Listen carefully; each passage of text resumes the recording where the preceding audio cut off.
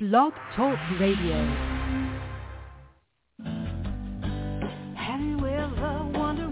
Welcome to MindShifters Radio with the Forgiveness Doctor, Dr. Michael Ryce.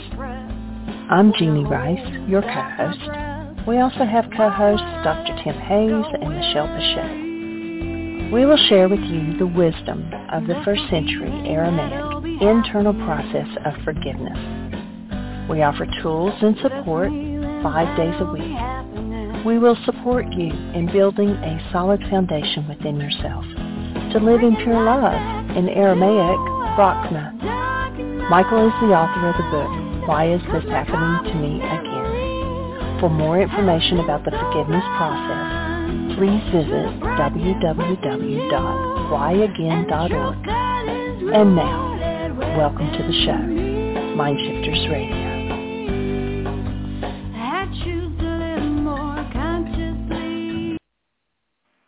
Hello and welcome to MindShifters Radio. I'm Tim Hayes. I'm your host for the first hour. And today is Wednesday, July 26th, 2023. As always, we're grateful to everyone who's choosing to join us here today, whether you're listening live or through the archives, as we spend another couple of hours teaching and supporting people in using some of the most powerful, effective, efficient, and accessible tools I've ever encountered. These tools are available absolutely free through the tireless efforts of Dr. Michael and Jeanie Ryce on the website at whyagain.org. If you go to that website and click on the two words that say Start Here in the upper left-hand corner, it will take you to a page where you can download and read Chapter 24 of Dr. Michael Ryce's book. His book is titled, Why Is This Happening to Me Again? And that chapter of the book contains a narrative description and explanation of the primary tool in this work. That tool is called the Reality Management Worksheet, sometimes called the Reality Management Wake-Up Sheet. And it's a tool I've been using to great effect for almost 19 years now to improve the quality of my life and most of my relationships, and to turn any negative emotional experience I have into part of the infallible guidance system that each and every one of us has been given. You can also download the actual worksheet process itself. It's a simple PDF file. Click the link, download it, print it off, copy it as often as you'd like, and use it over and over again absolutely free. You can also go to your app store and type in the three words Heartland Aramaic Forgiveness. And if you choose to do that before you're done typing the word forgiveness, you'll see the glowing heart icon. If you tap on that, it will let you download a completely free and private app that contains the Reality Management Worksheet, contains an abbreviated version of that worksheet process, and it contains a copy of the Dragon Klingon game, which is a wonderful way to introduce these tools to even younger audiences. And we hope people do all of that soon and often, primarily because it tends to improve the quality of people's lives as they actively apply these tools in their lives. And secondarily, it tends to prompt comments, questions, answers, and testimonials. If you have any of those to share with us, we would appreciate you doing that by giving us a call at 563-999-3581. If you call that number and press 1, it will put the little icon of a hand by your phone number. I can then turn on the microphone and announce you by your area code, and we can have a conversation. We appreciate whenever anybody does that because it makes it far easier for us to live into our intention with this work. The intention we have with this work is to be of service. And that's far easier to do when people let us know how this stuff is landing for them. Susan Bingham did that yesterday. She, in the second hour with Dr. Ryce, she gave a 38-second testimonial, which has now been edited out by me, so I can send it to people as an email attachment, and I can put it on the MindShiftersAcademy.org website. And if you have a testimonial like that, if your life has been improved through the actual use of these tools, it would be wonderful to hear from you about that. You can call live at 563-999-3581, and or you can send me an email at tjh@mindshifters-academy.org, or you can email Jeanie at jeanie@whyagain.org. That's WHYAGAIN.org.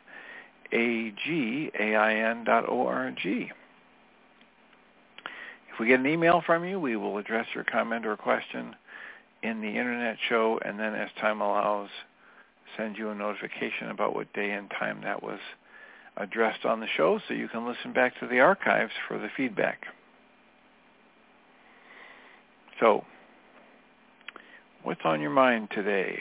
How is this work helping you? We had our support group last night, and we listened to some Michael Singer conversations that he has promoted as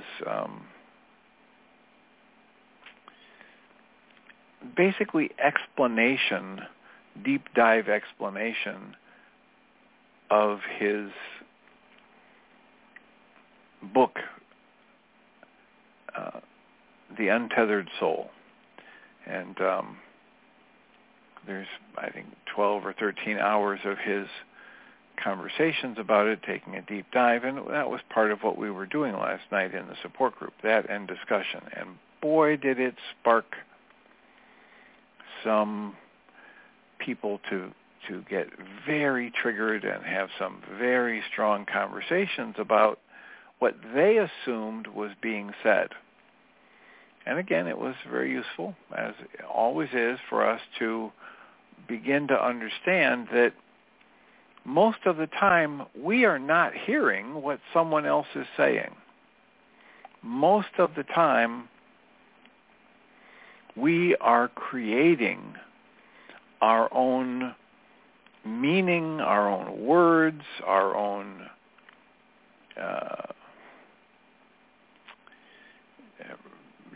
definitely our own response patterns for what we think we're hearing. And again, last night, that was just a very powerful example for the support group that we tend to think we know what we're hearing, and we know what we heard, and we know what the person means when they say this or that. And in truth, most of the time, it's not the case. Most of the time, we are making up our own meanings for what we hear, and what we've been suggesting as an ongoing practice for people is that each and every one of us learn to get more and more actively tuned into the earliest warning signs of any tension or upset within our mind-body energy system. And as that happens,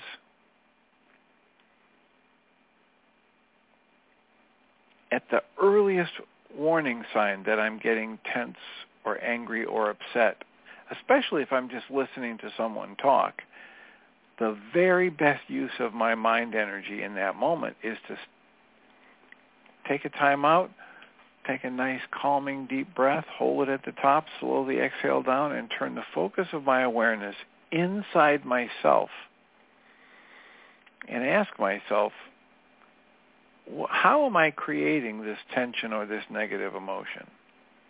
Alternatively, a really good question is, what am I making this situation mean?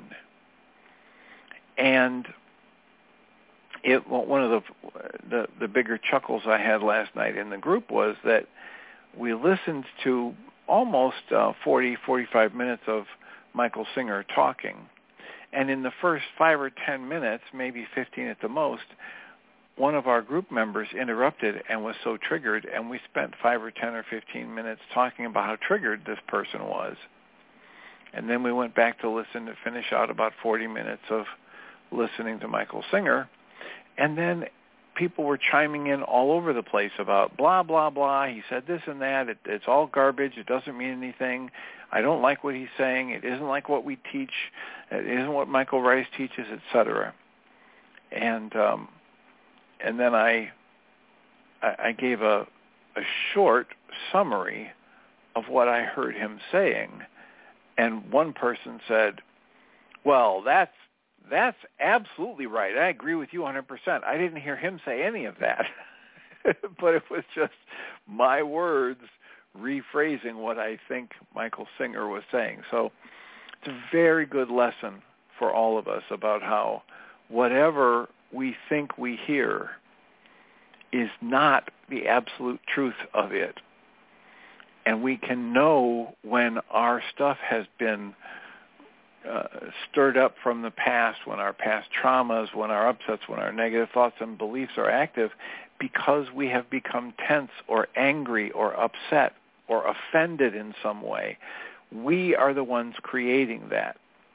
It is not being created by the things someone else is saying. We are never offended by what someone else says. We are only, always, and forever offended by what we believe it means when we think we hear someone say this or that. So,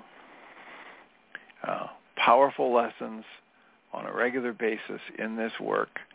And again, when we do it in the support group environment, it is just so much deeper and richer, and I think the learning is integrated so much more easily when it's done in the group environment. So I have tremendous gratitude for people that choose to join us. We will not have a support group tomorrow when normally we do Tuesdays and Thursdays. There will not be a support group tomorrow as I'm taking the day off, but most Tuesdays and Thursdays, and all the information you would need to join us for that is available on the website at MindShiftersAcademy.org. And we'd be happy to have you join us and or pass that information along to somebody you think might benefit from learning about it and learning their ability to join us absolutely free. So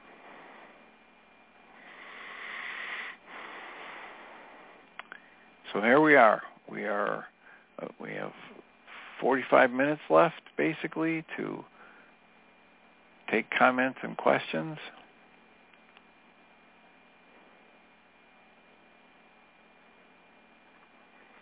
And if no one raises a hand, I will move back into, here's someone with a hand up, area code 760. You're in the air. Hi, good afternoon. This is Ann. Hello, Ann. So it occurred to me, you're right on, and so, how we perceive things, what somebody else is saying. So what came to me, because I just had a conversation with someone the other day, and then I thought, I need to ask more about that, because my interpretation was one thing. I wonder if that's how they really meant it. So the two questions, and you might have more that we could use, is I would think, what do you mean by that? Or would you explain that a little further? Like if I were to feel like this is the way I'm hearing it, but I'm not sure, right? So, are those, they don't sound like offensive questions. Would that be something like that you would ask? Well, I would probably ask them in the same order you did. Right? I wouldn't say, "Here's what I think you're saying." If I wasn't clear, or if somewhere within me I generated some kind of a sense of offense or negative emotion, the first thing I would do is turn inside myself. I wouldn't be asking the other person what they meant. I would be reaching inside myself and trying to ask the question, how am I generating this negative emotion? And or the question, what am I making this situation mean? After I dismantle some of that upset within me, I might ask the other person for them to clarify what do they mean when they use this word or that word. I just did an interview with a woman, and she said something about, we like to give them these functional exercises. And I said, okay, so can you help me understand what you mean when you say functional exercises? And so yeah. I just asked her to clarify that specific word, and that led to more and more clarification. If they give me a clarification, then I might say, okay, well, here's what I was making it mean, and so now we can, depending upon the comfort level I have on exploring my deeper emotions with a certain person, I may or may not go to that level. Right? I just might say, okay, well, thanks for letting me know that. I'll think on it, and if they want an answer from me about something, I usually don't give them an answer when I'm triggered. I've learned over the years that well, I need to know. Okay, well, I'll get back to you when I can. Well, what do you mean? I want to know the answer now. I say, I'm not ready to discuss it. And I don't, for the most part, I don't get baited into talking about things from my triggered perspective the way I used to. Right. You've had more practice. Because I think that's a great example. And especially when I'm with family, right? And to be, like you just, I like that word, be baited into still trying to, they still want an answer from you. And so me learning to say, well, I'll think about it more and get back to you. And it sounds so simple, but at the time, so yeah, I like that. Well, and there's a tremendous momentum for most of us in our family systems for, giving people what they want or feeling like we're being pressured into something. And so it does take a while of practice to break that old pattern. Yes. Well, and the person that I was speaking with a couple of days ago, and then I was someone I'm feeling more comfortable with. He's a church member and he's a trombonist, and we were talking music, and it's like, okay, I think I would be comfortable. So when you were talking about this, could you tell me a little bit more about that?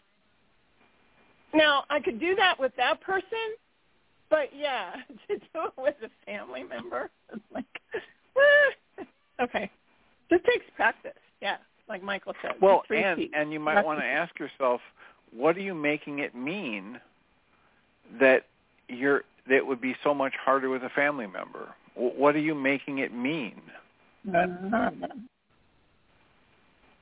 Why isn't it just like any other person?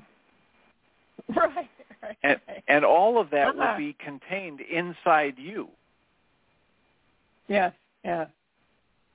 So if you're willing to ask that question and do the writing about it or do the worksheets on it, you'll get answers. Yeah. Oh, there's another wake-up sheet.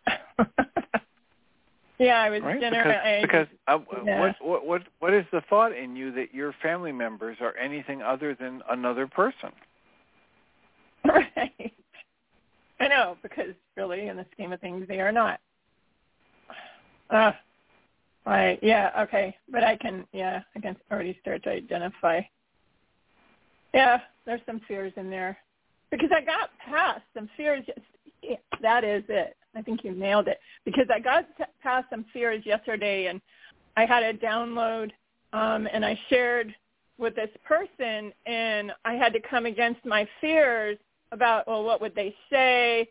I don't know them very well, and yet. When I finally got to it, the response was phenomenal. It was appreciated, and they had a bad day, quote unquote, that they had said, and it was just like it was supposed to be. I was supposed to deliver that, And it's like, okay, it just takes a lot of practice because in the past that those things hadn't been received well, or, well, the other people perceived them differently.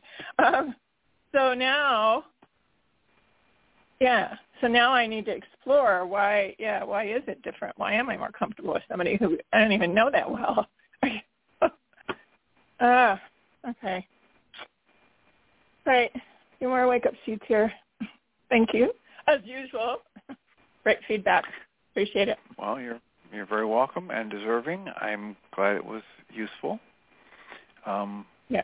You know, the core of what started the conversation is this recognition that when I think I'm listening to what someone else says, my mind is producing at least 80% of that. Right?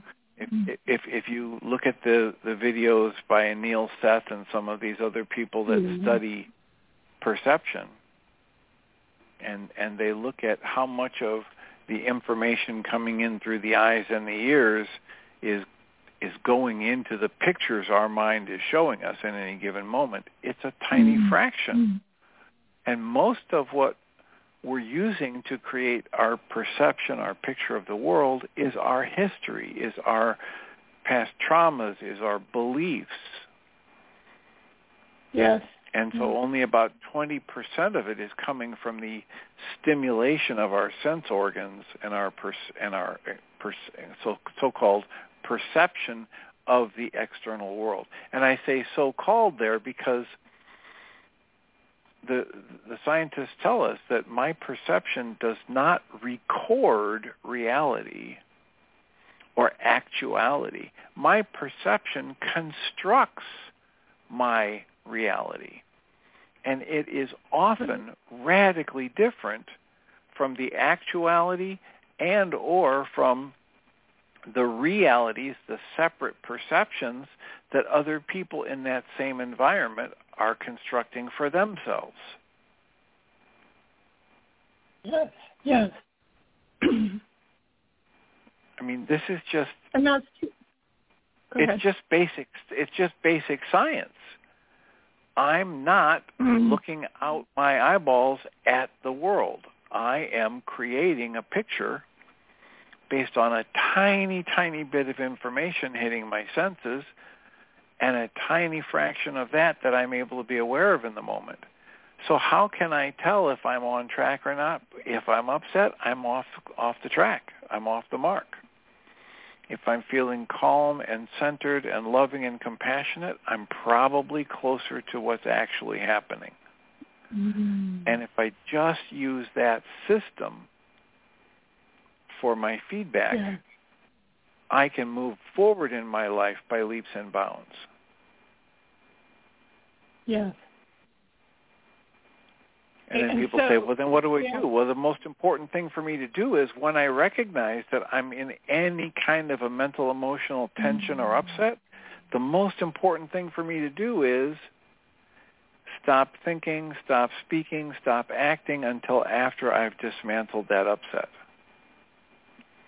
When I do, my vision clears and expands. So Michael Ryce would say 360-degree vision. And now whatever input that I'm using to form my picture is far more likely to help me create an accurate picture, something far closer to, objective. And then I'll make better decisions. I'll be happier with the results of the decisions I make. And then how much have you come across, because this is what happened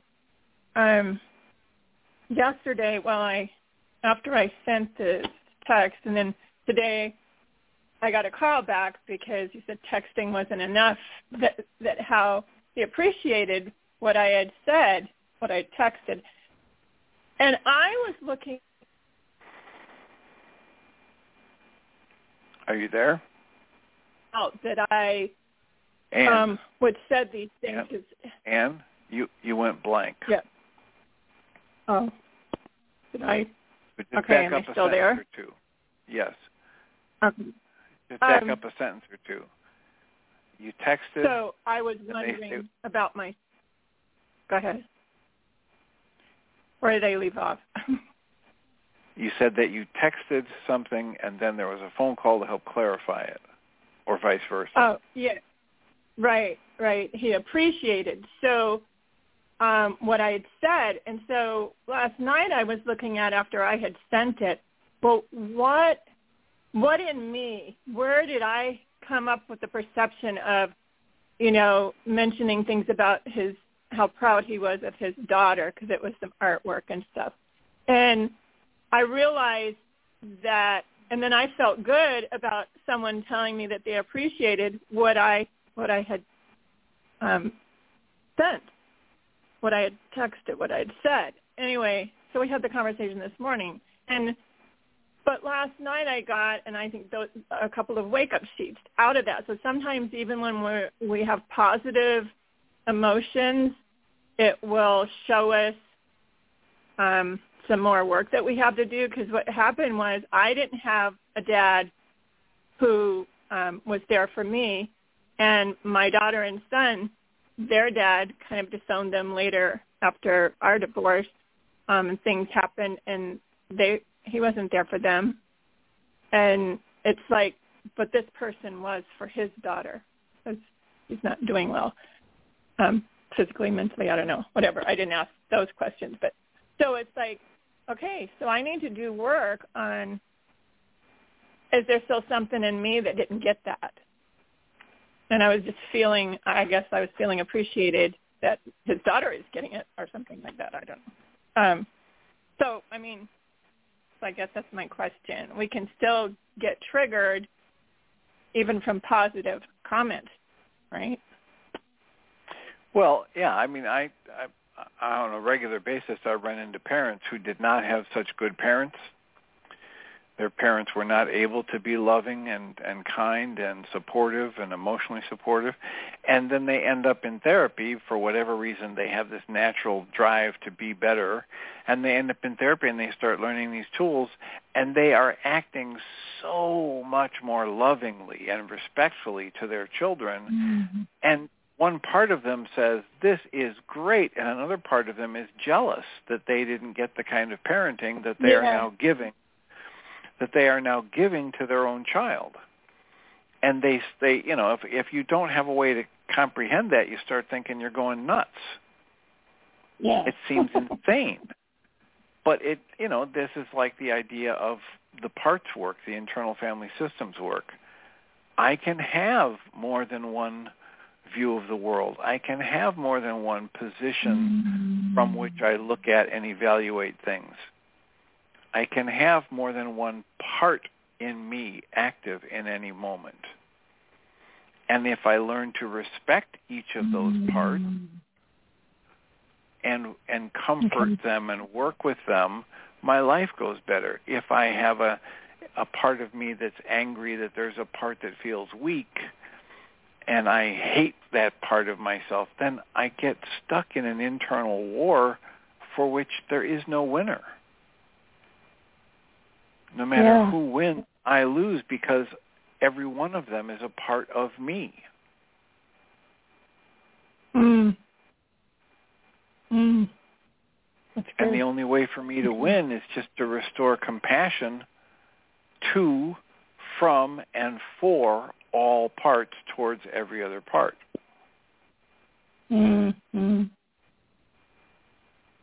That compassion word comes up a lot when I'm, Thank you. Okay. Sounds good. I feel complete. Thank you. Definitely. All right. You're welcome. I'll mute you so you can listen for the rest of the show. And we've got about 30 minutes left, so there's plenty of time for an additional comment or a question from somebody. 563-999-3581. There are 7 or 8 people on the call, no one in the chat room. I don't know if people are aware of this or not, but I occasionally get people asking, what's the easiest way to access the archives? And you can go to Michael Ryce's website, or you can, which is whyagain.org, WHYAGAIN.org, or you can go to iHeartRadio. And if you tap into the iHeartRadio, either on your laptop, desktop, or on an app for your phone, Michael says they have all of the archives. Some of the platforms that might do podcasts will only have some of those archive files, but iHeartRadio is a fairly reliable way to access the archives. And so that's just a little piece of technical support. And we have 12 and a half years worth of archive shows. And there are some files that have been singled out as particularly useful from the overall archives, and those are available at the MindShiftersAcademy.org website.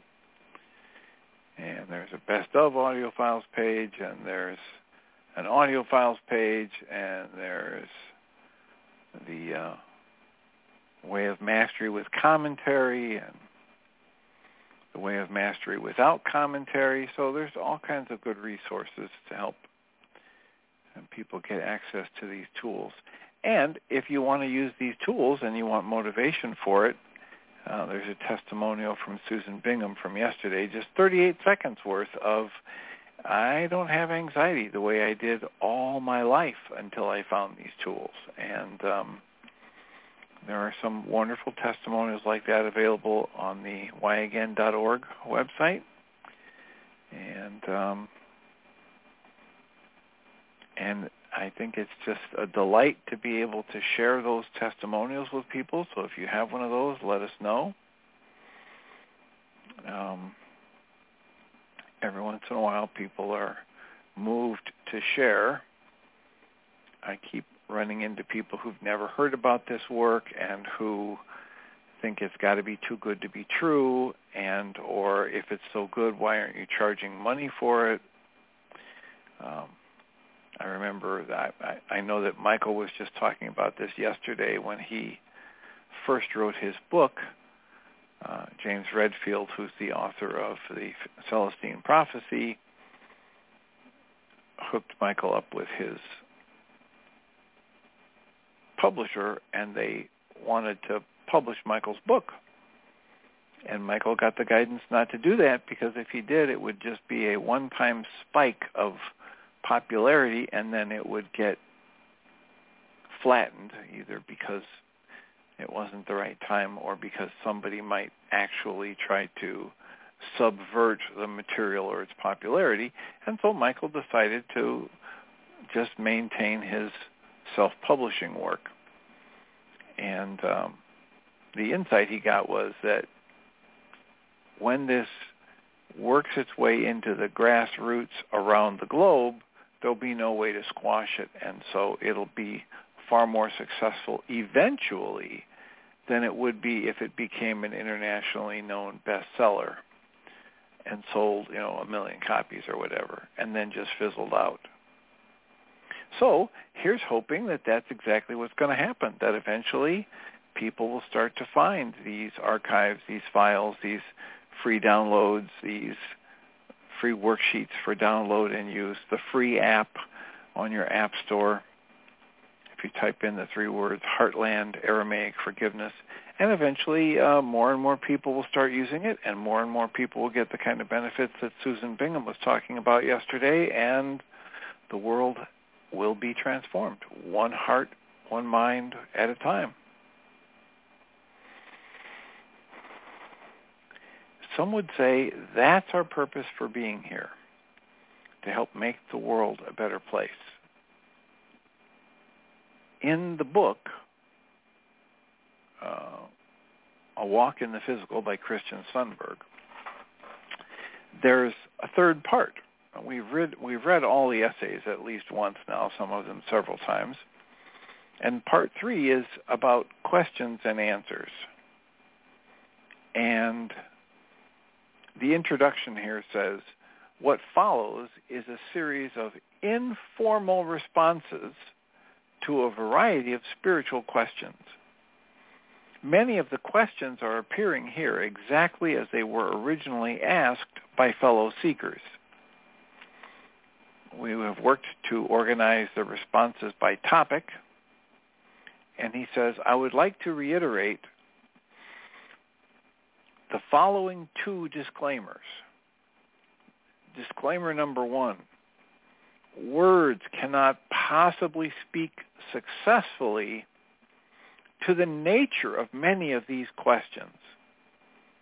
Right? So most of the really good questions that people come up with cannot be answered at that time. And if there were words for it, the words would not register appropriate meaning within the mind of the person who asked the questions. The second disclaimer is, I am a fool. This is Christian Sundberg writing, but you can use me as saying the same words. I don't know. This is one of the things that the Way of Mastery taught me so deeply over the years that I worked with that book, that set of teachings. I don't know what anything is or is for. I don't know what any of my brothers and sisters need. There's even an exercise where it asks me to pick up objects throughout the day and look at it and understand, I don't know where this came from. I don't know where the materials were mined or created that make up this clock or this mug, or I don't know who was the first person to have an idea of a timepiece. I don't know any of that. So here he says his second disclaimer is, I am a fool. And I certainly do not claim to have all the answers. I may not have any good answers except for what's working for me in the moment. That's a sidebar from me. He says, I am a fool, and I certainly do not claim to have all the answers. Far from it. I am a flawed and largely ignorant student of life. I'm also learning and changing my understanding every day, as all of us are. Still, fools can help fools, and so I present this content just for your consideration in the hopes that it may be of assistance to someone. So please understand that. When we read a question and then a response, there's no supposition on our part that we're giving you any deep truth. It's concepts that we're playing with, it's observations that we can make in our own life, it's the active application of the tools that have made the biggest difference for me in my life, not what somebody wrote, not what somebody says is the truth. So the first question that's listed here is, what is the purpose of human life? And the answer that's given from Christian and his host of spirit guides, masters, whatever, is that we come for the purpose of the expansion of love and joy. And we're accomplishing the expansion of love and joy through the integration of experience. We enter the world of form so that we can become something specific and see how we can better express and expand our true, loving, and creative nature in that context and through that context, a context of being in a physical body. It then says, and the context of being human offers a very specialized and unique opportunity, an opportunity to expand our true, loving, and creative nature through the context of being in a physical body.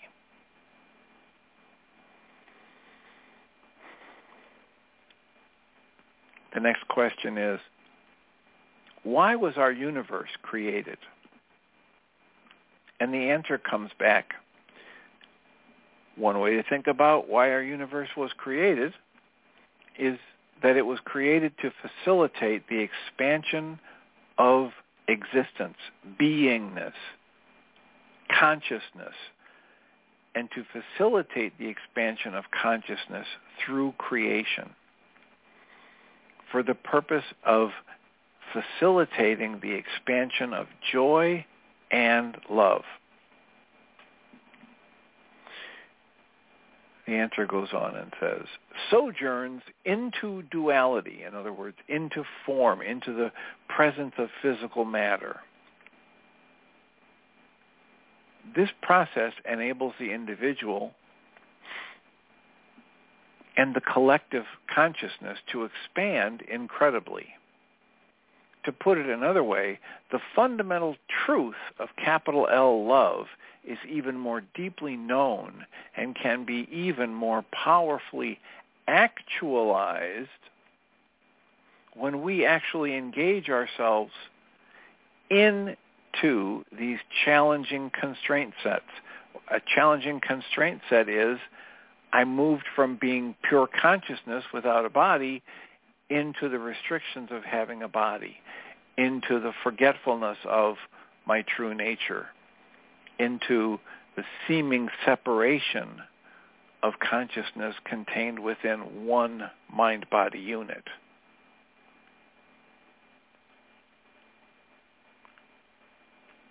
So this answer goes on and says, the bigger vibrational distance,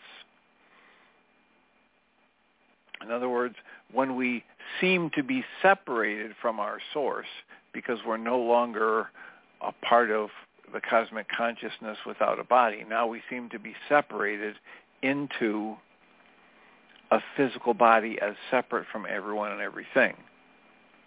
The bigger the vibrational distance we create in our perception from our source that we can go and integrate, the more expansion can occur and the more that can be added to the eternal joy. The physical universe is an environment that was created to fulfill the purpose of expanding joy, expanding creation. The next question is, if we are spirit and our earthly lives are just some kind of game or play, then does that mean that our earthly lives don't matter? The response comes back, no. Our earthly experiences and relationships are extremely valuable indeed. Just because the ultimate reality transcends the earthly experience, it does not make the earthly experience unimportant. In fact, everything we do here is very important. This reminds me of one of the essays we read recently about how, from the very limited perspective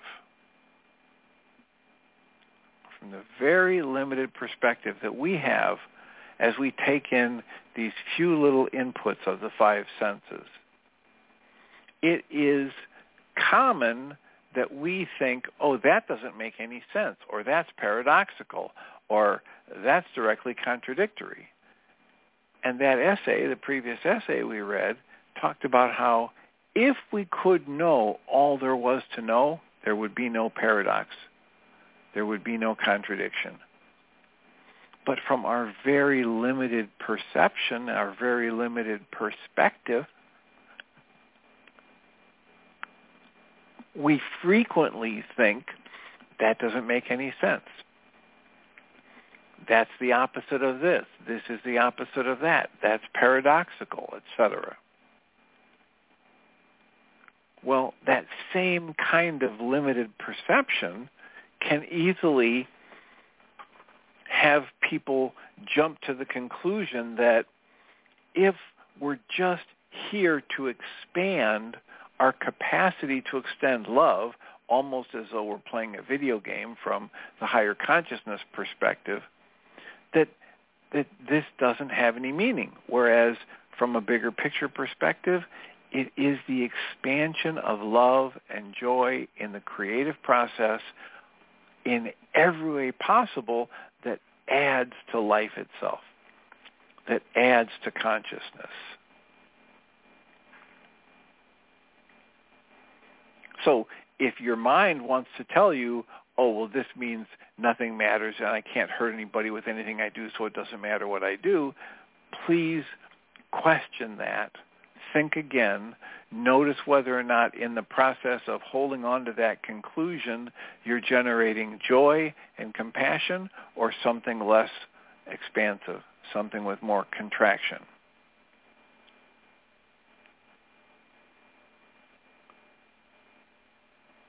So the next question becomes, you say that we are here to integrate experience. What does that even mean? The answer is, to integrate an experience is to fully know it, to assimilate it into what one person is, what you are, so that one fully, quote, gets it, close quotes. You get it at the being level, not just the intellectual level. When an experience is fully integrated, it no longer prompts fear. An integrated experience is one in which the individual can comfortably say, with familiarity, calm, centeredness, and compassion, oh yeah, I've been there. I've done that. As a single, very simple example, when my father was a child, he used to be afraid of his closet. Every night he would lie in bed, tormented by his own imagined fears about what the closet might contain. Eventually he concluded that whatever was in the closet, it couldn't be worse to experience that than all of this fear that he was generating as he lay in bed. He realized that there was no danger when he got up one night from the bed, pushed his way into the closet with deep determination and terror, and just sat on the floor. Nothing happened. That's how he realized there was no real danger. It had all been imagined.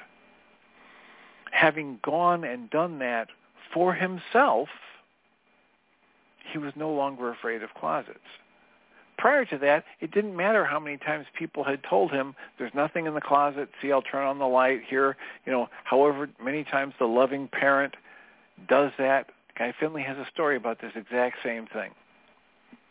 The loving parent hears the child cry, runs in the room, what's the matter? Something's under the bed, something's in the closet, et cetera, et cetera. Well, here, I turned on the light. We can look. Do you see anything there? No, et cetera. And time after time, the loving parent does that until eventually the child cries out in the middle of the night and the parent stays in his or her bed. And with compassion, with understanding at a deep level, the parent calls out, turn on the light yourself. When his father got up and sat in the closet himself, he had the experience, and that's the integration. He didn't need to be told by anybody else because he'd had the lived experience that there was nothing bad happening to him once he faced the situation that he'd been using to generate all the fear. So this little question and answer goes on and says, physical reality can be like this. We experience fear as we impose our own negative meaning on our relenting and often painful experience of separation. And then eventually, after we face those fears head on, we dismantle the suffering. Once we do, we can say, oh, I've been there, I've done that, and then we're no longer capable of generating fear from it. The interpretation we place on it no longer generates fear in our mind. The last part of that response says, while fear can be a sign of an unintegrated experience, the integrating experience does not always involve fear.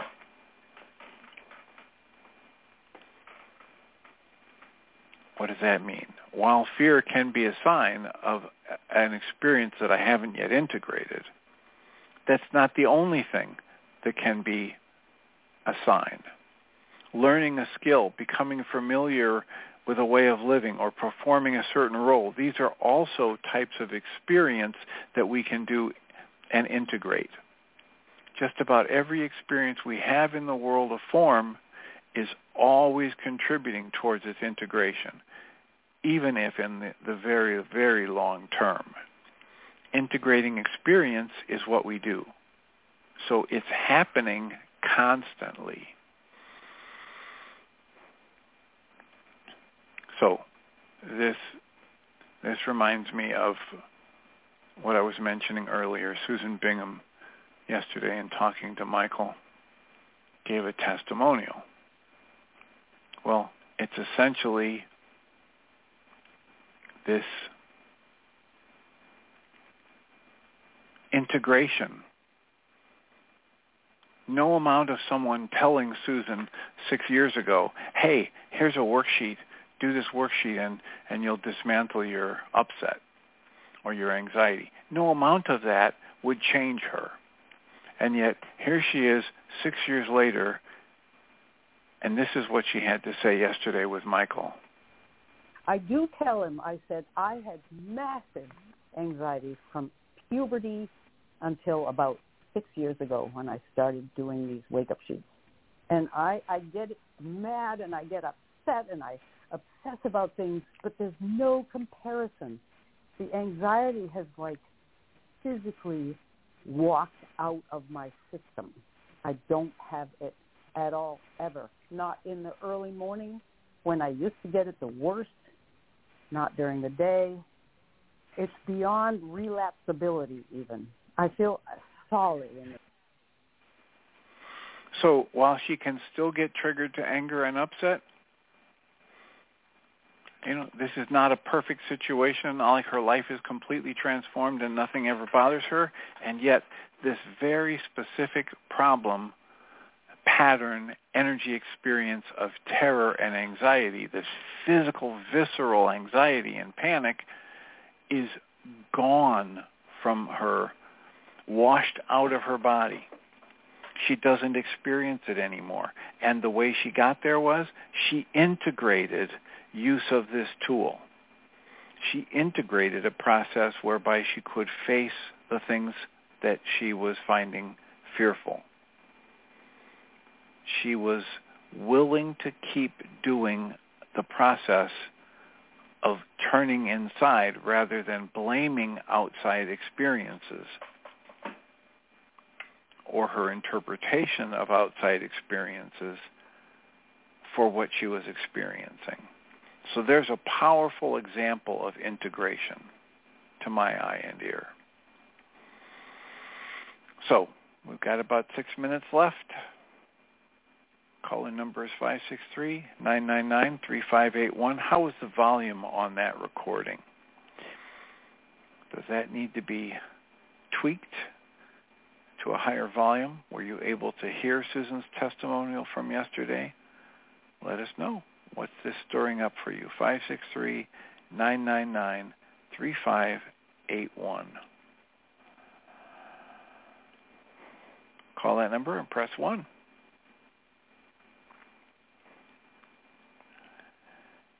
I have begun reading the third part of this book, which is Christian Sundberg's book, A Walk in the Physical. And the next question in this third part is God real? And the answer that's given is yes. God, source, whatever you want to call it, is real. And in fact, is the most real of all things. However, God, source, is not like a man. Rather, God is the conscious living source of all being, the living, sentient foundation of love upon which and through which all reality and all experience is built. A bunch of words, right? As soon as I read that, I think about Pierre Pradervan's story of Imam Saul, S-A-L, who said to him when Pierre tried to trick him into giving him a definition for God, Imam Saul said, Pierre, if you took all the water in all the oceans and all the lakes and all the rivers and all the streams as ink, and you took all the branches of all the leaves on all the trees as pens, and you wrote for an eternity, you would never exhaust all of the names for God. 314, is this Doug? Yes, it is. Let me switch to the direct phone. I think that'll help, maybe. Well, I don't know. Can you hear me okay or not? Yes, I can hear you fine. Okay, so that last thing that you read about the definition of God and the question of is God real, I liked it, and it brings forward, I know we only have a minute, but a question for me, which is something that I'm struggling with, which is I've moved across the course of my life from believing that God was a being, one person, to believing that God is as just defined. And what I've done is I've decided, well, it's both. I mean, it's ultimately as defined there, but there are other beings like Jesus and presumably some other being that's a hierarchy to him that exists. The reason this is a problem for me is as I interact in the world and as I go to churches and if I talk to people who are ardent believers in the Christian faith and who just basically worship Jesus, I don't know how to feel like I'm integrated with them. I don't know how to feel about all of this in a way. So in the last few seconds, if there's any comment you have that would be helpful, I would be interested. It just triggered a desire to call.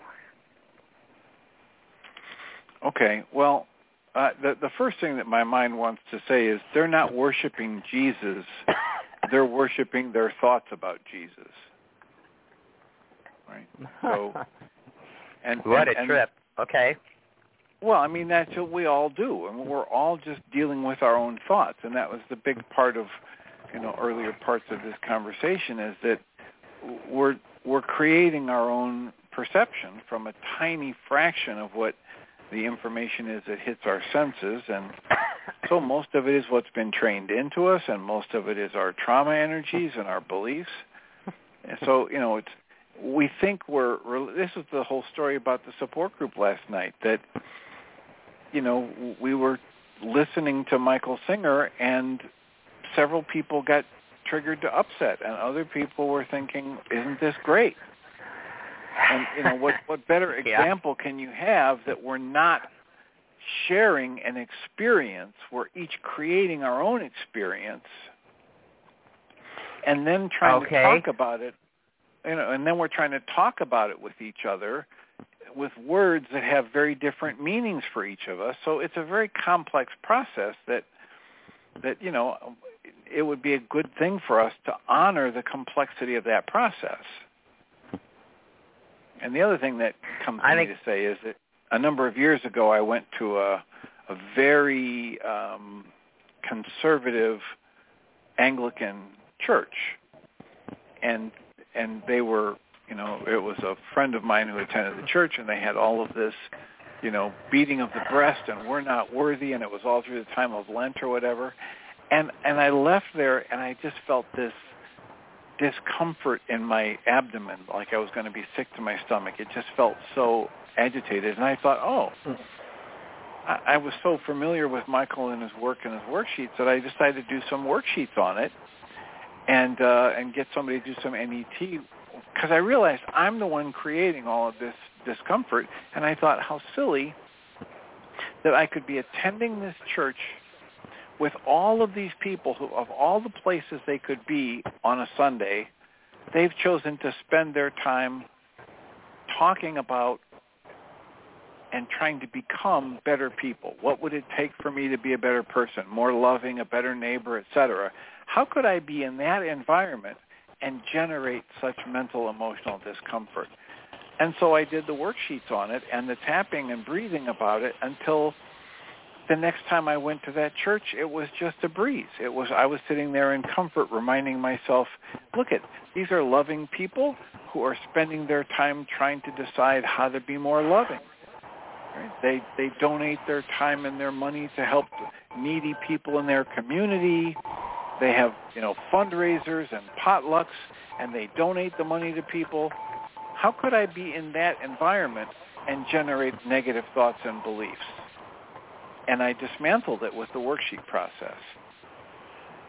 So that's what came to mind. I don't know how relevant it is specifically to what you were asking, but I think it's relevant because I can immediately see, okay, so yes, I have issues around that. I want to be able to go there, go places like that, enjoy those people, feel connected to them, and the idea that people are worshiping the ideas they have about God is very helpful to me. It applies to me, it applies to them, and it just allows me more connection there, a sense of that, and I can see that, okay, I've got issues. I want to be integrated. I want to be able to talk freely, and I worry that I won't be accepted, and, all of that. And it just, worksheet might be the next best step for me around that. So that's helpful. Thank you. All right. Well, you're very welcome and deserving. I will mute you so you can listen to the second hour. I will remind us all that we come from love. We're made of the stuff we call love. We actually are love, and everything else is false. And I'll welcome Jeanie Ryce. Thank you, Dr. Tim. Appreciate it. You're very welcome and deserving. Have a wonderful show. Thanks. So welcome, everybody, to the second hour of MindShifters Radio. And today is Wednesday, July the 26th, 2023. And their calling number is 56999-3581. And press 1, and that puts you into queue to talk to us. And we'd love to hear your comments and questions because that makes this your show. And we'll give Michael a moment to dial in. And I'll just invite you to go to the website and keep an eye on, sorry, I was multitasking here. Not so good at that. Anyway, on the website, you can go to schedule and keep an eye underneath Heartland. There may be a work week happening very shortly there, and let us know if you're interested in helping to participate in that. Main project will be getting a roof on Eternal Support.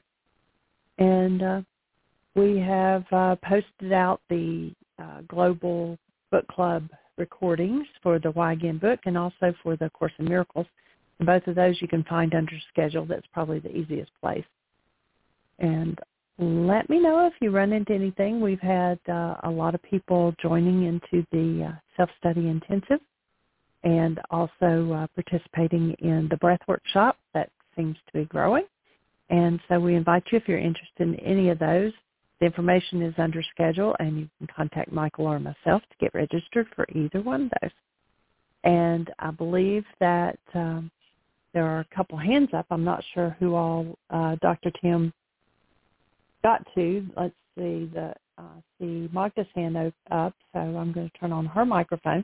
We're still waiting on Michael to get dialed in, but how are you doing today, young lady? Doing fine. I just had a comment about Dr. Tim had asked. He played Susan's. The clip from the other day. Yeah. And he wanted to know if it was too loud, too soft, too quiet. It was a little bit on the quiet side, so it would be better if the volume could be turned up just a mite. Okay, I will pass that on to him. Super. Okay. So other than that, everything is well, good, happy, and moving along here. How about you? We're doing good. The gardens are doing great, and gotten a little bit warm the last few days, but the gardens are especially the tomatoes, but we also have some peppers, and I've never done okra before. My parents grew it one time, and I let it get too big. So I did cut some okra the other day, and so we haven't fixed that yet. But we've got peppers coming on, about 3 different colors. We've got the orange and the red and the blonde, which I had never seen before. And then we have the banana peppers, and they're all coming on. Their basil's doing great. All the other herbs are doing great, too. I said our utility room has this wonderful smell because I've got hanging upside down lemon balm, catnip, oregano, chives, dill. I mean, all of these spices are, I band them by the stalk and hang them upside down, let them dry, and then I put them in containers. So you walk into the utility room, it's like, Yes, yeah. I remember walking into the kitchen over at the Heart Center and just smelling the fresh, really green, raw, and everything else food. It just was such a wonderful exposure. And so I'm imagining how your herbs and your spices are smelling. Sounds great. Yeah. Sounds fantastic. And tasting. So, my dear, I'm going to move on and listen, okay? All right, young lady. Appreciate you. Oh, you too, both of you. Bye-bye. And I know that Dr. Tim was talking to Doug. I'm not sure if he talked to this other hand. I believe it might be Ann, 760. You're on the air. Well, let's say hello to Ann anyway. How do you be, young lady? Well, yeah, good. Yes, I did talk to Dr. Tim, and he responded quite well, as usual, as you guys do. So, yeah, I'm getting ready to leave, but thank you for checking, though, because sometimes it is left over. All right. Sounds good. The garden sounds great. Awesome. Anyway, blessings. Blessings. All righty. Bye-bye. Bye. I have no idea why Alexa decided that she was going to play on her own, but sorry about Yelling that. Yelling in your ear? Yeah. So that's got all the hands that are up. Do you have something you want to go to first before we go back to reading? No, let's go ahead and get closer to finishing the reading of Michael Singer's book. Okay, this is The Untethered Soul by Michael Singer, and we are on Chapter 17. And this one's a little bit, I'm sure you'll have comments. It's called Contemplating Death. And it says, yes, that'll be a good one to take a look at, seeing as how all death is fakery. But let's go for it. All right. It is truly a great cosmic paradox that one of the best teachers in all of life turns out to be death. No person or situation could ever teach you as much as death has to teach you. While someone could tell you that you're not your body, death shows you. And while someone could remind you of the insignificance of the things that you cling to, takes them all away in a second. While people can teach you that men and women of all races are equal and that there is no difference between the rich and the poor, death instantly makes us all the same. The question is, are you going to wait until that last moment to let death be your teacher? The mere possibility of death has the power to teach us at any moment. A wise person realizes that at any moment they may breathe out and the breath may not come back in. It could happen any time. Breaker. Yeah, before we go forward with this, it's clear that Michael's totally bought into this idea of death, and certainly it's a convincing one on a global scale. We don't have too many examples of people who did something other than death. But before we get into those kinds of suggestions, and one of the things that happens in a lot of teachings, a lot of books, is a lot of really decrepit suggestion. And when you realize, foundation, go to the opening words in the book of John, and it does not say in the beginning was the Word, and the Word became flesh. It says in the beginning was the mind energy, and the mind energy became flesh. If anything is going to kill your flesh, it is only one thing, and that is mind energy. People say, no, I know a guy who got run down by a Mack truck. Yes, and it was his mind energy that killed him. The Mack truck was the vehicle, pun intended. But I guarantee if his mind energy hadn't been in the place where death was acceptable, he wouldn't have been standing on the road in front of the truck. His intuition, his higher faculties would have kicked in and said, there's a Mack truck coming down the road, step aside, and he'd have stepped aside. So let's lay a foundation for a different thought, and I know this is certainly not the popular thinking of the culture, but I'll just introduce it as a possibility and say, well, if I'm right about this, not believing it will kill you. If I'm in error about this, it won't harm you, won't do, it'll just be, oh, well, I bought something that was foolish. So if you go back to the ancient scriptures, which are texts not on theology, but on physics and physiology and psychology and genetics, you hear a very profound statement made. And what it says is, with man, death began. So what they were telling us was that they understood that we made the process up. And I'd offer that the way we made the process up was by instilling within our energy fields energies that did not belong there. If I go back to my physics training, one of the first things we learned is that energy, by definition, is eternal. It can neither be created nor destroyed. Its form can be changed by introducing a different resonant energy into a particular form that changes the expression of that particular form, oftentimes called death. So if we, and then integrate the Aramaic idea of sin here. Sin is an archery term. It's got nothing to do with the Greek malarkey around guilt and fear and all of that stuff, and you're bad and you're evil and Satan's. It's got nothing to do with all that garbage we've been fed by Greek mythology and Greek philosophers. If Yeshua sat in most circles where they're getting that kind of programming today, he'd say that's all Greek to me. He did not think, he did not speak, he did not express Greek ideas or in Greek. He thought, he taught, and expressed the mind energy of Aramaic understanding. So the word sin in Aramaic is an archery term. If you were on the archery range and you fired at the target and you missed the bullseye, the scorekeeper would yell, sin. You're off the mark. That's all the word means. Now, when you look at those ancient teachings, they were talking about physiology, not theology, when they said the wages of sin is death. I can remember being a kid and being told that and thinking, oh, God's going to get me for my sins. That was the kind of garbage theology that I was fed. And it's a lie. It's a fraud. But if we buy it, then we buy into the mind energy that will kill us. And my invitation is, if that makes any sense to you at all, that you make a commitment, that you stand in a space of willingness, and I'll join you in it. It's a space that I've been in for years, and that is that I'm willing to face every piece of mind energy that has ever killed anybody in my bloodline. I'm willing, no matter how traumatic, no matter how painful, no matter how horrific it is, I'm willing to create the space to allow all of that to come up out of my genes into my awareness to be processed out and forgiven, removed from my structure.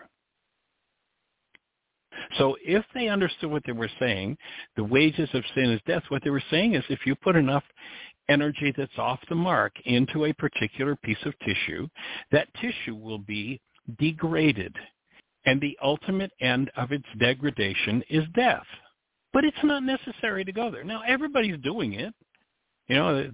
Those ancient teachings say there will come a time when the whole world will be fooled.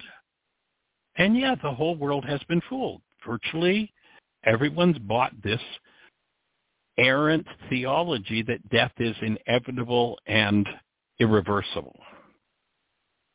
Well, if those ancient teachings are right, and with man death began, it's certainly reasonable and sensible and logical. And then if you listen to the purpose of the man Yeshua, he told you why he came. He didn't come to give you dogma or doctrine. He said, very simply, simple, straight, I come to bring you life more abundantly. Now I hear that as, I come to support you, forgiving everything in you that could possibly cause death. And maybe, just maybe, if physics is correct, that everything is energy and energy is eternal, maybe we're designed to be eternal. And it's only when we're off the mark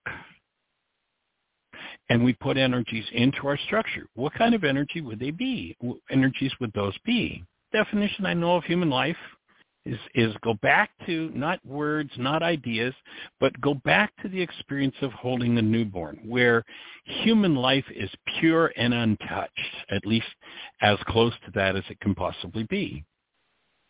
And Jeannie and I, having asked the question of tens of thousands of people over the years to describe the essence of a newborn,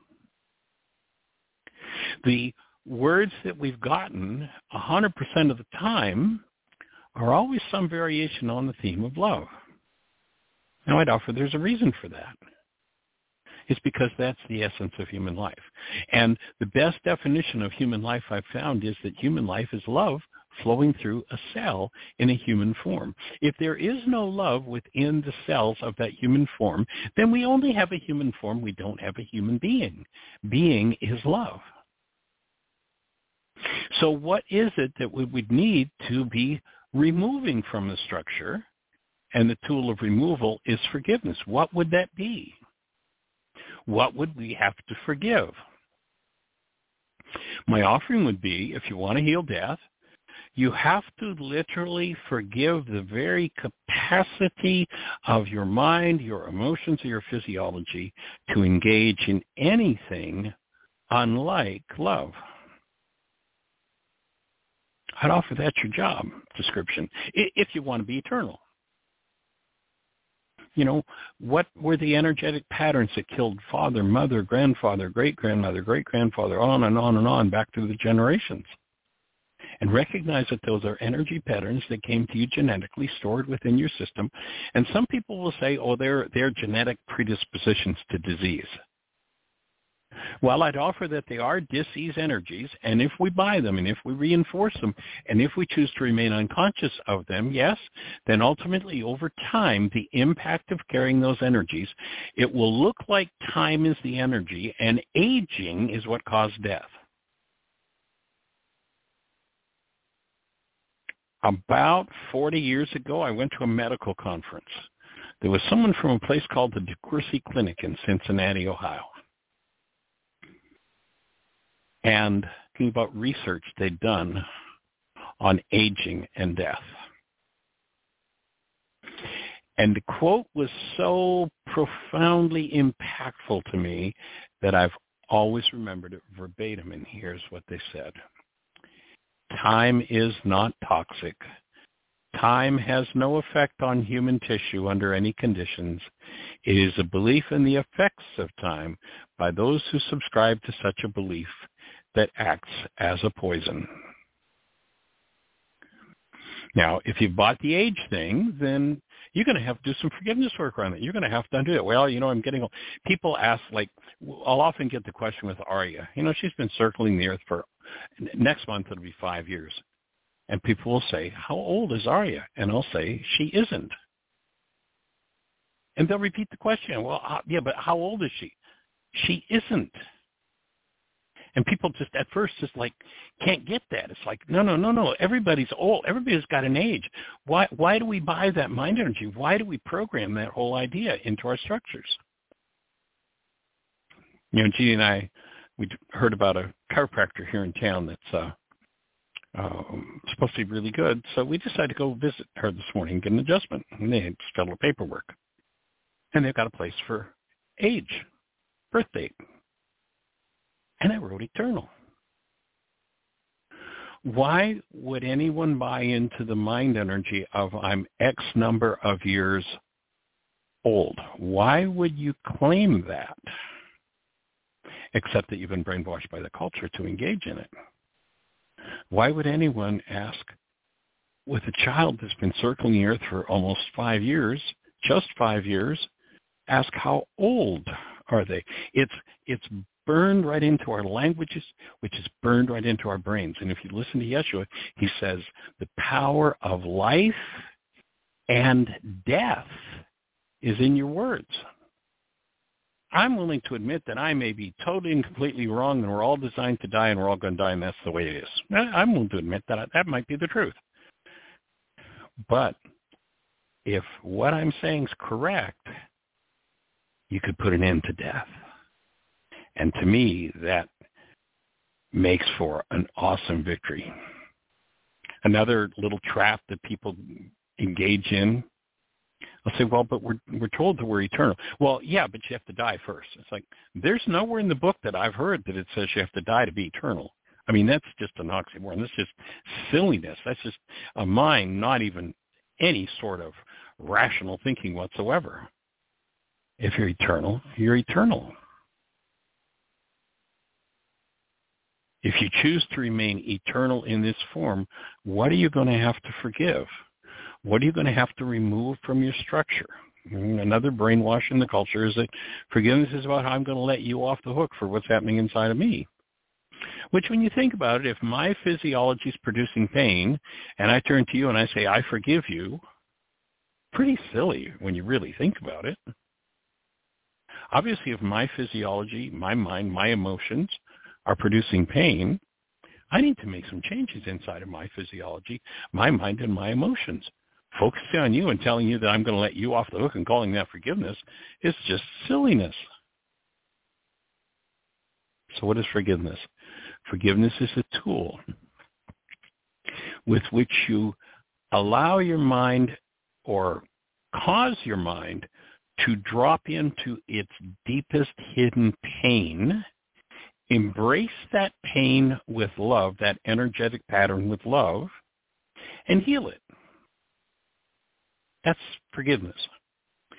It removes the energetical fences that cause what appear to be due to time, that appear to be aging and death, is my offering. Now, as I say, am I going to make it? I don't know. I'll just say that I'm more vital than I've ever been in my life. My first few decades, I almost died 4 or 5 times. I lived on an inhalator and pills, and life was tough. And I can remember when I used to take 4 cups of coffee just to get my physiology moving. I haven't touched that drug in years.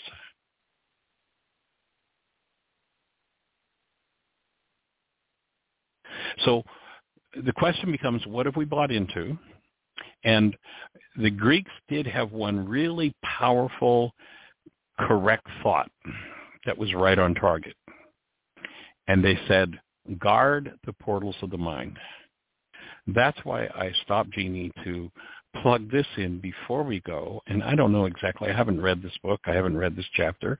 So I don't know exactly what's going to be said. But if there are suggestions of death being inevitable or required, I'll just invite you, if that crosses your mind, to cancel those thoughts and to speak life into your mind, life into your emotions, life into your physiology, and begin to acquire the habit of speaking to anything that would reek of death. That would mean anything that is any sort of pain, that you speak into it in ownership and responsibility and removal, forgiveness of those energetic patterns, taking the load off the tissue so that the tissue just gets to regenerate as it needs to.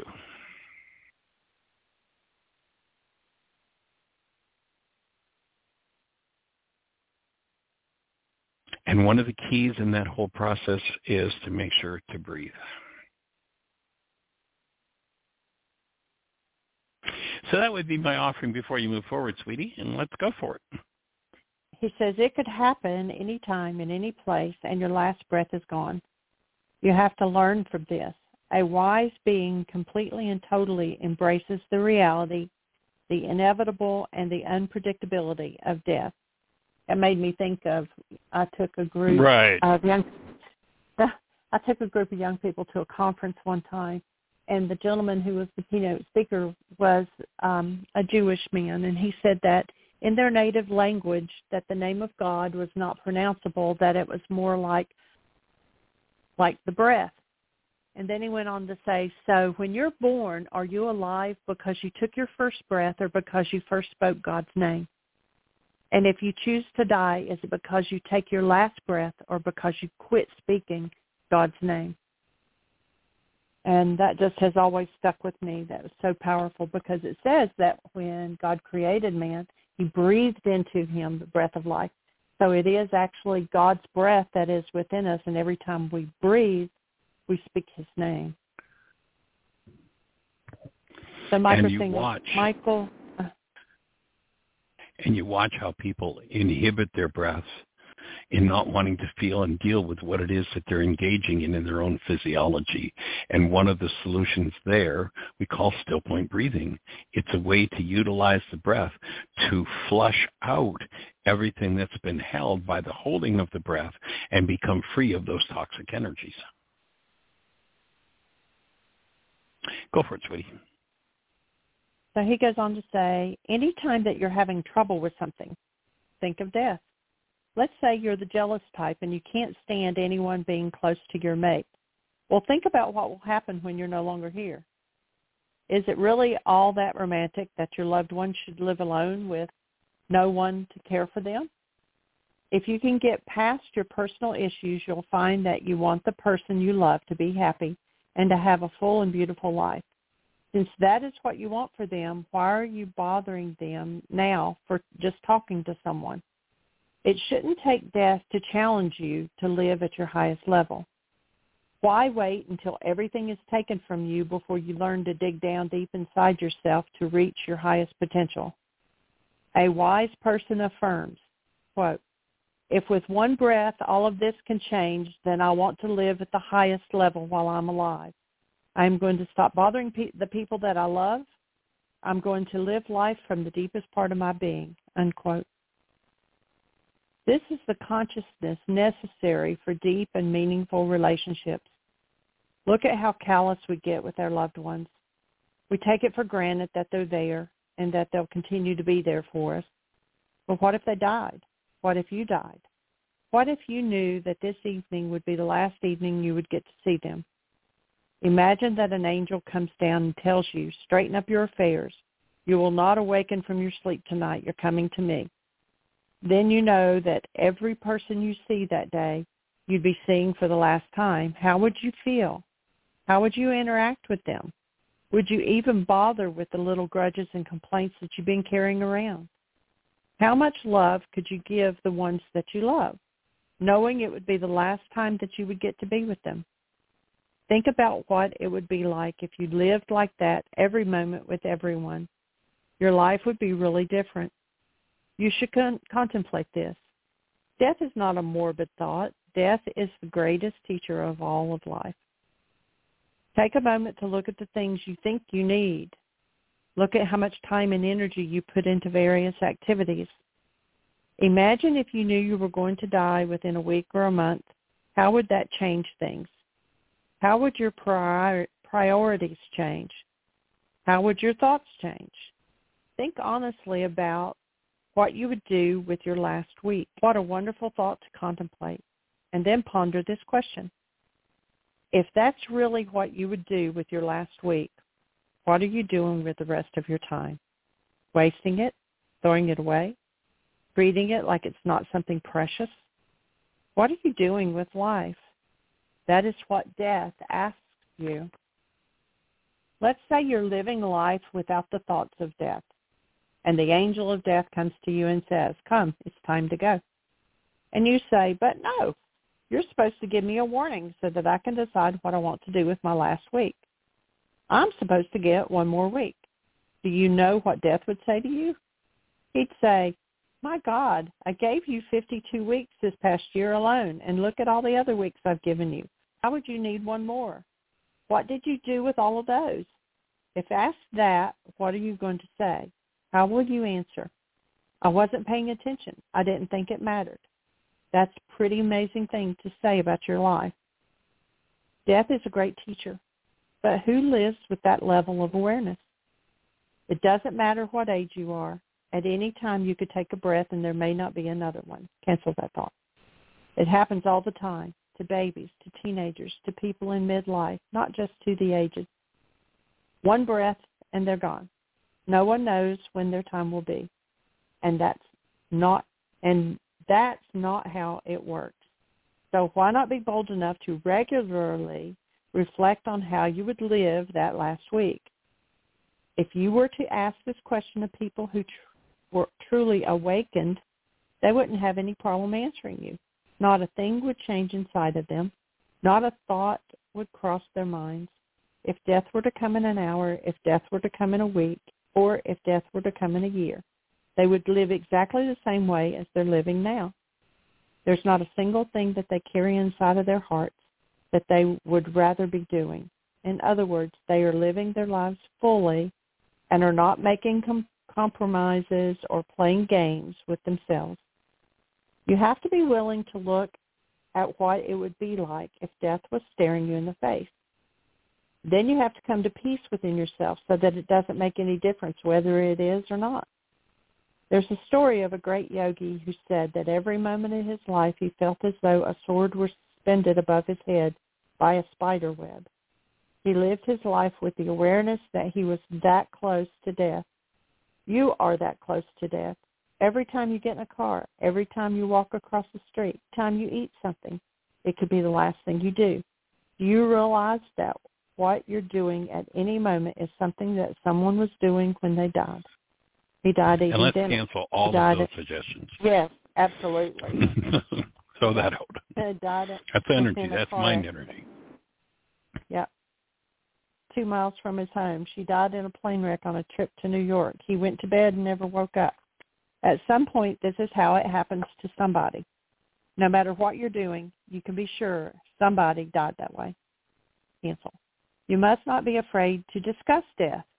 Don't get uptight about it. Instead, let this knowledge help you live every moment of your life fully, because every moment matters. That's what matters when somebody knows they only have a week left to live. You can be certain that they would tell you that the most important week that they ever had was that last week. Everything is 1,000,000 times more meaningful in that final week. What if you were to live every week that way? Point you should ask yourself, why aren't you living that way? You are going to die. Cancel the thought. You know that. You just don't know when. Every single thing will be taken from you, and you will leave behind your possessions, your loved ones, all your hopes and dreams for this life. You'll be taken right out of where you are. You'll no longer be able to fill the roles that you were busy filling and playing. Death changes everything in a flash. That's the reality of the situation. If all of these things can be changed in an instant, then maybe they aren't so real after all. Maybe you better check out who you are. Maybe you should look deeper. The beauty of embracing deep truths is that you don't have to change your life. You can just change how you live your life. It's not what you're doing, it's how much of you is doing it. Let's take a simple example. You've walked outside 1,000 times. How many times have you really appreciated it? Imagine a person in a hospital bed who has just been told that they've got a week to live. They look at the doctor and say, can I walk outside? Can I look at the sky just one more time?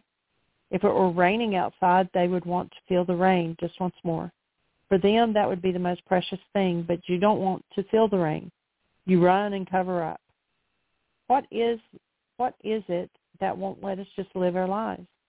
What is inside of us that is so afraid that it keeps us from just enjoying life? This part of us is so busy trying to make sure that the next thing goes right that we just can't be here and now and live life. All the while, death is watching our footsteps. Don't you want to live before death comes? You're probably not going to get a warning. Very few people are told when they are going to die. Almost everybody just takes a breath and then doesn't know that they didn't take another one. Start using every day to let go of the scared part of you or the scarred part of you that won't let you live life fully. Since you know you're going to die, be willing to say what needs to be said and do what needs to be done. Be willing to be fully present without being afraid of what will happen in the next moment. That's how people live when they face death. You get to do that too because you're facing death every moment.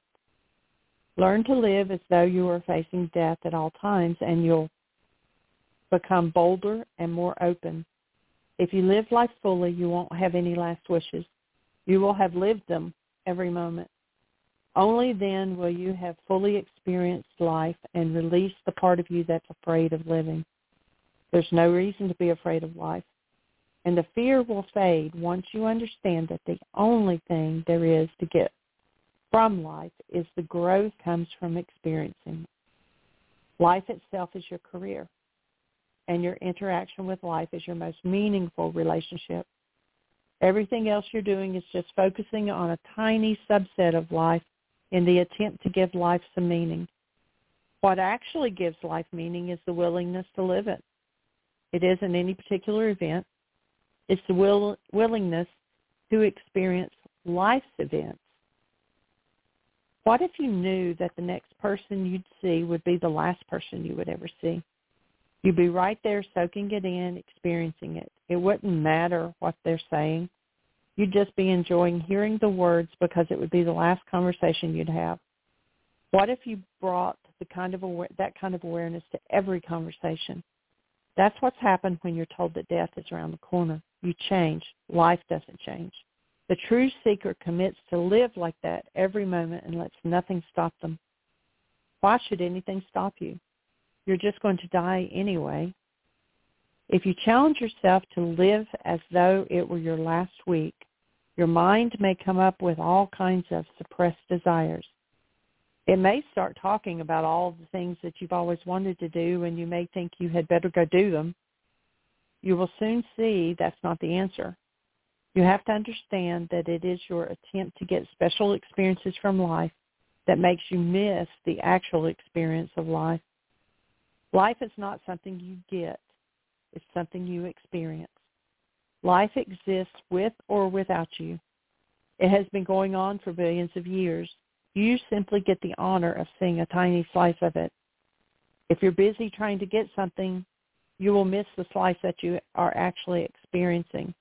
Every one of life's experiences is different, and every experience is worth having. Life is not something to waste. Life is truly precious. Look how precious life becomes when you imagine you only have 1 week left to live. How precious would life be if there was no such thing as death? You'd waste every second of it because you'd figure you'd always have it.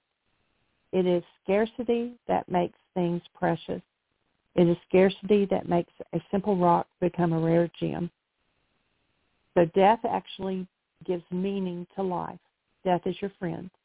Death is your liberator. For God's sake, do not be afraid of death. Try to learn what it's saying to you. The highest way to learn is to take each moment of your life and realize that what matters is to live it fully. If you live each moment completely, you will have a fuller life, and you will not have to fear death. You fear death because you crave life. You fear death because you think there's something to get that you haven't experienced yet. Many people feel that death will take something away from them. The wise person realizes that death is constantly giving them something. Death is giving meaning to their life. You're the one who throws your life away. You waste every second of it. You get in your car, you drive from here to there, you don't see anything, you're not even there. You're busy thinking about what you're going to do next. You're a month ahead of yourself or even a year. You're not living life, you're living mind. So it is you who throws life away, not death. Death actually helps you get your life back by making you pay attention to the moment. It makes you say, my God, I'm going to lose this. I'm going to lose my children.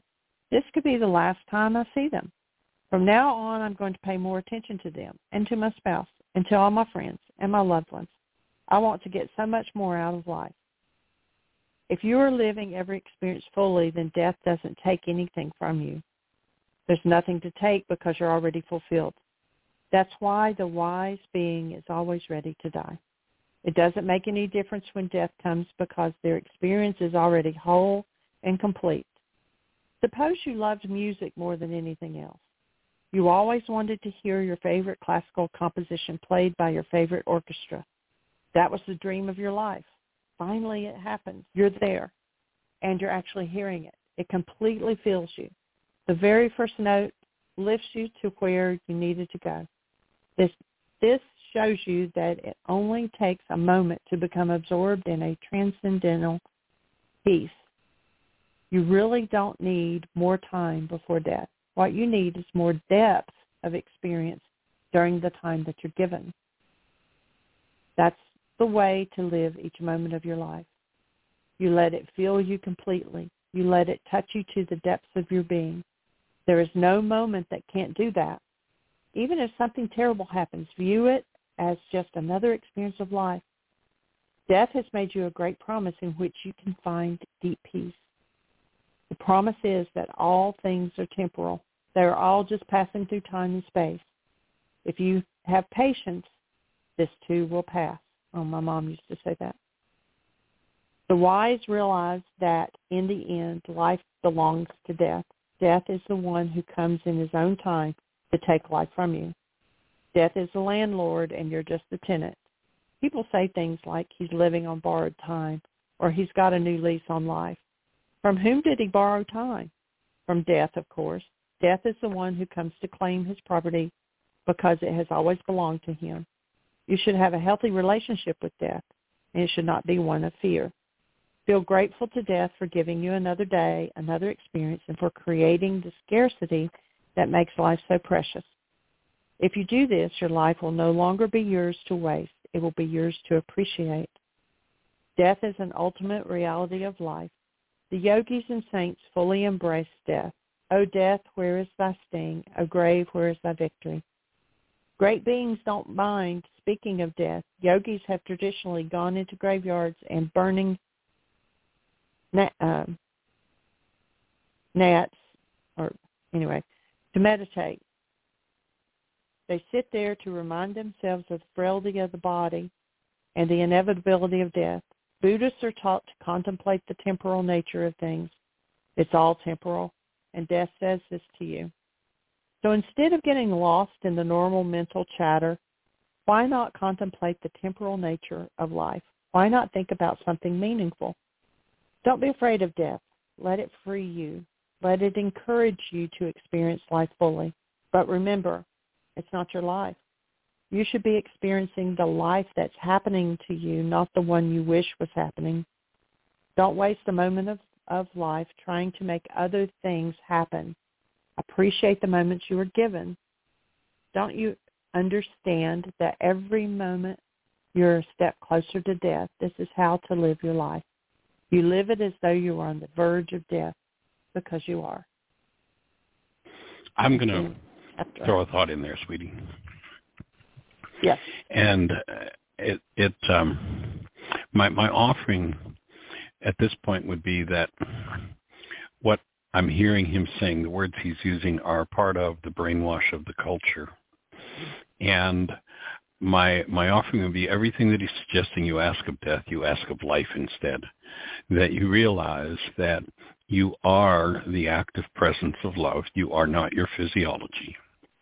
And that the capacity to appreciate, the capacity to experience, the capacity to remove those energetic patterns that never belonged in a human system come from life, not from death.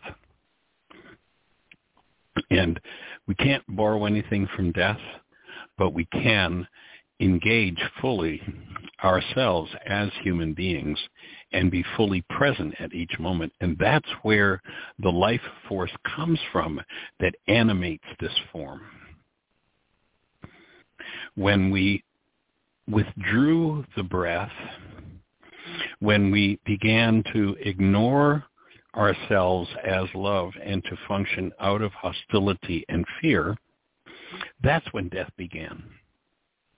And it is a creation. It is something that we consent to and create. So I'm going to go against just about everything that Michael's saying in this particular passage. And it's a great contrast because, of course, everybody's going to create their own path. But my offering is going to be go for life, stand in life, acknowledge that your life is eternal. If your physiology isn't, that doesn't change the fact that your life is eternal. But if you keep the life force alive in you, put your focus in the life force being alive, then you will animate your form. And Yeshua will have accomplished his goal of delivering life more abundantly to you. To remove the blocks, as the Course in Miracles speaks about, to the awareness of love's presence.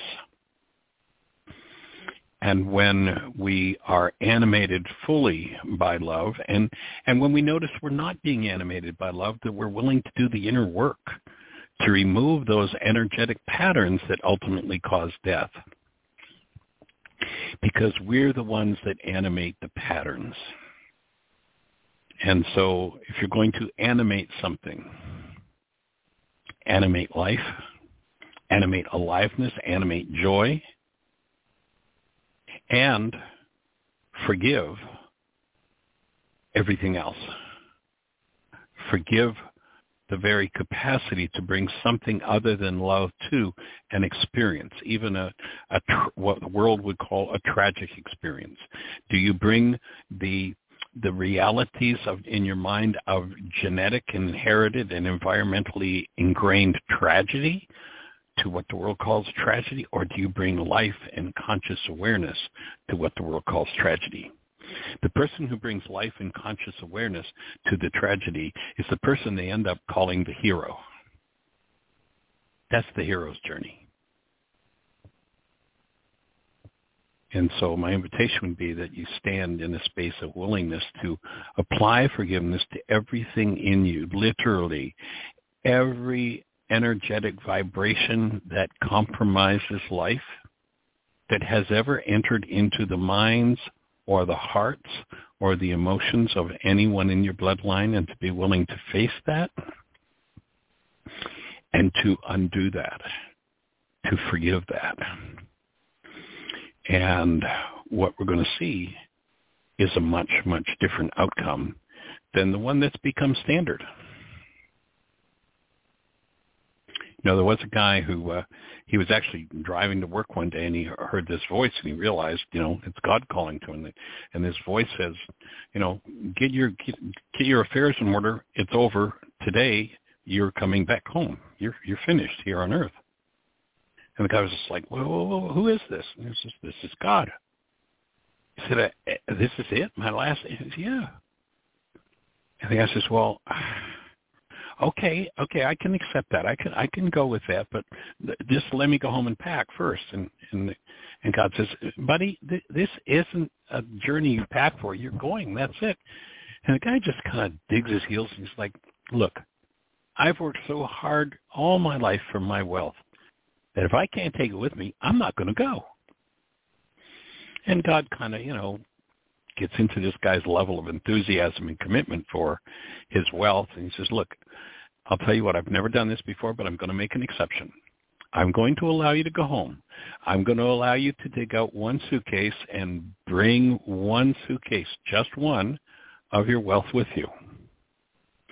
Guy thinks about it for a minute. He says, I've got a big suitcase. Okay. So off he goes home and digs out this giant suitcase he's got. And all the while he's thinking about what he's going to take. Am I going to take the stocks and the bonds? They're going to have a stock exchange up there. And he finally decides that what he's going to do is he's going to take his gold bullion. So he fills this huge suitcase to the brim with gold, and off he goes toward the pearly gates. He gets to the gates with his suitcase, and there's Peter. And Peter says, excuse me, sir, but you can't bring that suitcase in here with you. And the guy says, look, I had a talk with God, and God said I could bring one suitcase of my wealth. And Peter's like, look, Mac, I've been doing this job for 2,000 years. Nobody brings a suitcase. The guy said, honest to God, ask him. So Peter calls the throne room, and God answers the phone. He said, God, I got this guy here that said that you told him he could bring a suitcase of his wealth with him. And God says, look, Peter, I did decide for this guy to make an exception, so let him in with it. Peter just rolls his eyes. It's like, oh, God. Hangs up the phone, goes to the guy, says, I don't believe it. You got permission to bring that suitcase in with you, so come on in. And what did you bring? The guy puts his suitcase down and proudly zips it open to display all of this gold bullion. And Peter looks at the gold in the suitcase and looks at the guy kind of quizzically and looks back at the gold in the suitcase and says, why did you bring pavement?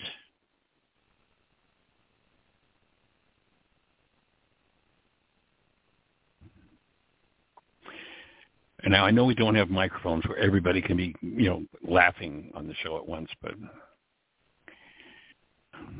okay, Jeannie, I give. It's your turn. Yeah, put your value on. Yeah, what do you value?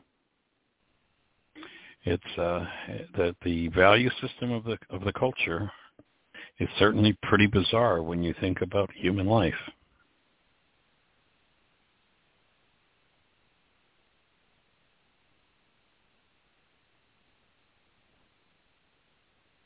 So we have 8 minutes. Did any of that bring anything up for anybody? Do you have a comment or a question? Press 1 and put your hand up. If your hand's already up from previous conversations, you got to press. Let us hear from you. So is that the completion of the chapter? Yes. Oh, cool. Yep, that completed that. So anyone, any thoughts about this topic of death and living at peace and harmony with the fact that you are an eternal being? And there's work to be done to from somebody in the chat room. Yeah, cool. So we've got about 6 minutes left. If you have a thought for us, let's talk about it. If you're on one of those stations where we can't see you in our chat room or in our control panel, the call-in number is 563-999-3581. If you call that number, you'll be listening to the show directly.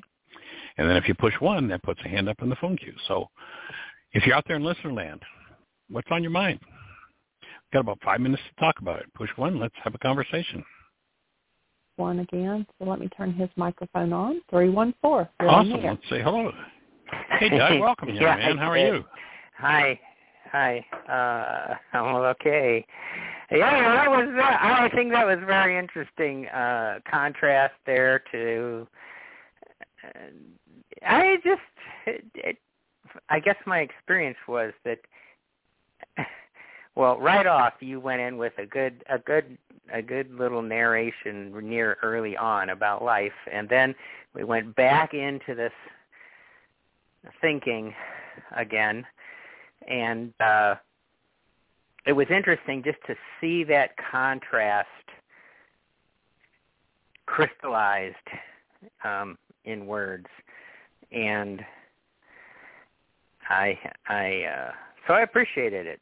It actually got kind of hard listening to that kind of thinking after a while, and yet we so embrace it. It's so often we do, and our culture does, and whatever the outcome is, I can see the point. You can get some value out of, and you're going to learn something, but better to learn to live, I think. So. Thank you for I just wanted to say that those thoughts, I guess. That's the contrast that was illustrated there was rich. Yeah, and as you say that, there are always at least 2 directions the mind can go, and this work is about conversion. Most people think of conversion as converting somebody to their religion. That's not at all what I'm thinking of. What the conversion we're looking to share with every mind, heart, and being on the planet is to convert their minds to love-based devices rather than fear, pessimism, and hostility-based devices. And most people, by the time they're foreign, we all come in I watch our granddaughter, she's 5 and she's still in that space of connectedness and love. And like, why would anybody allow their minds to be converted out of that? But the hostility and fear of the world over time, most kids by the time they're Arya's age are already card-carrying members of the one world religion of blame, hostility, fear, guilt, grief, pain, drama, and trauma. And, and they call it the loss of innocence, but it isn't the loss of innocence. It's the loss of life. And what we're looking to do is to get people to literally convert their minds back to love-based instruments where the conversation about love and life and aliveness becomes what's natural rather than the conversation about suffering and pain and blame and whose fault is it and why am I in trauma and all that, the garbage that's brainwashed into us. So, yes, I'm in agreement with you. It's fun to think about that word conversion or being converted in that way, I think. And also one could say, well, converting the mind-body unit from this corrupted path of death to life and to the transformation required, which was... Exactly. Demonstrated only a few times, but let's have some more demonstrations.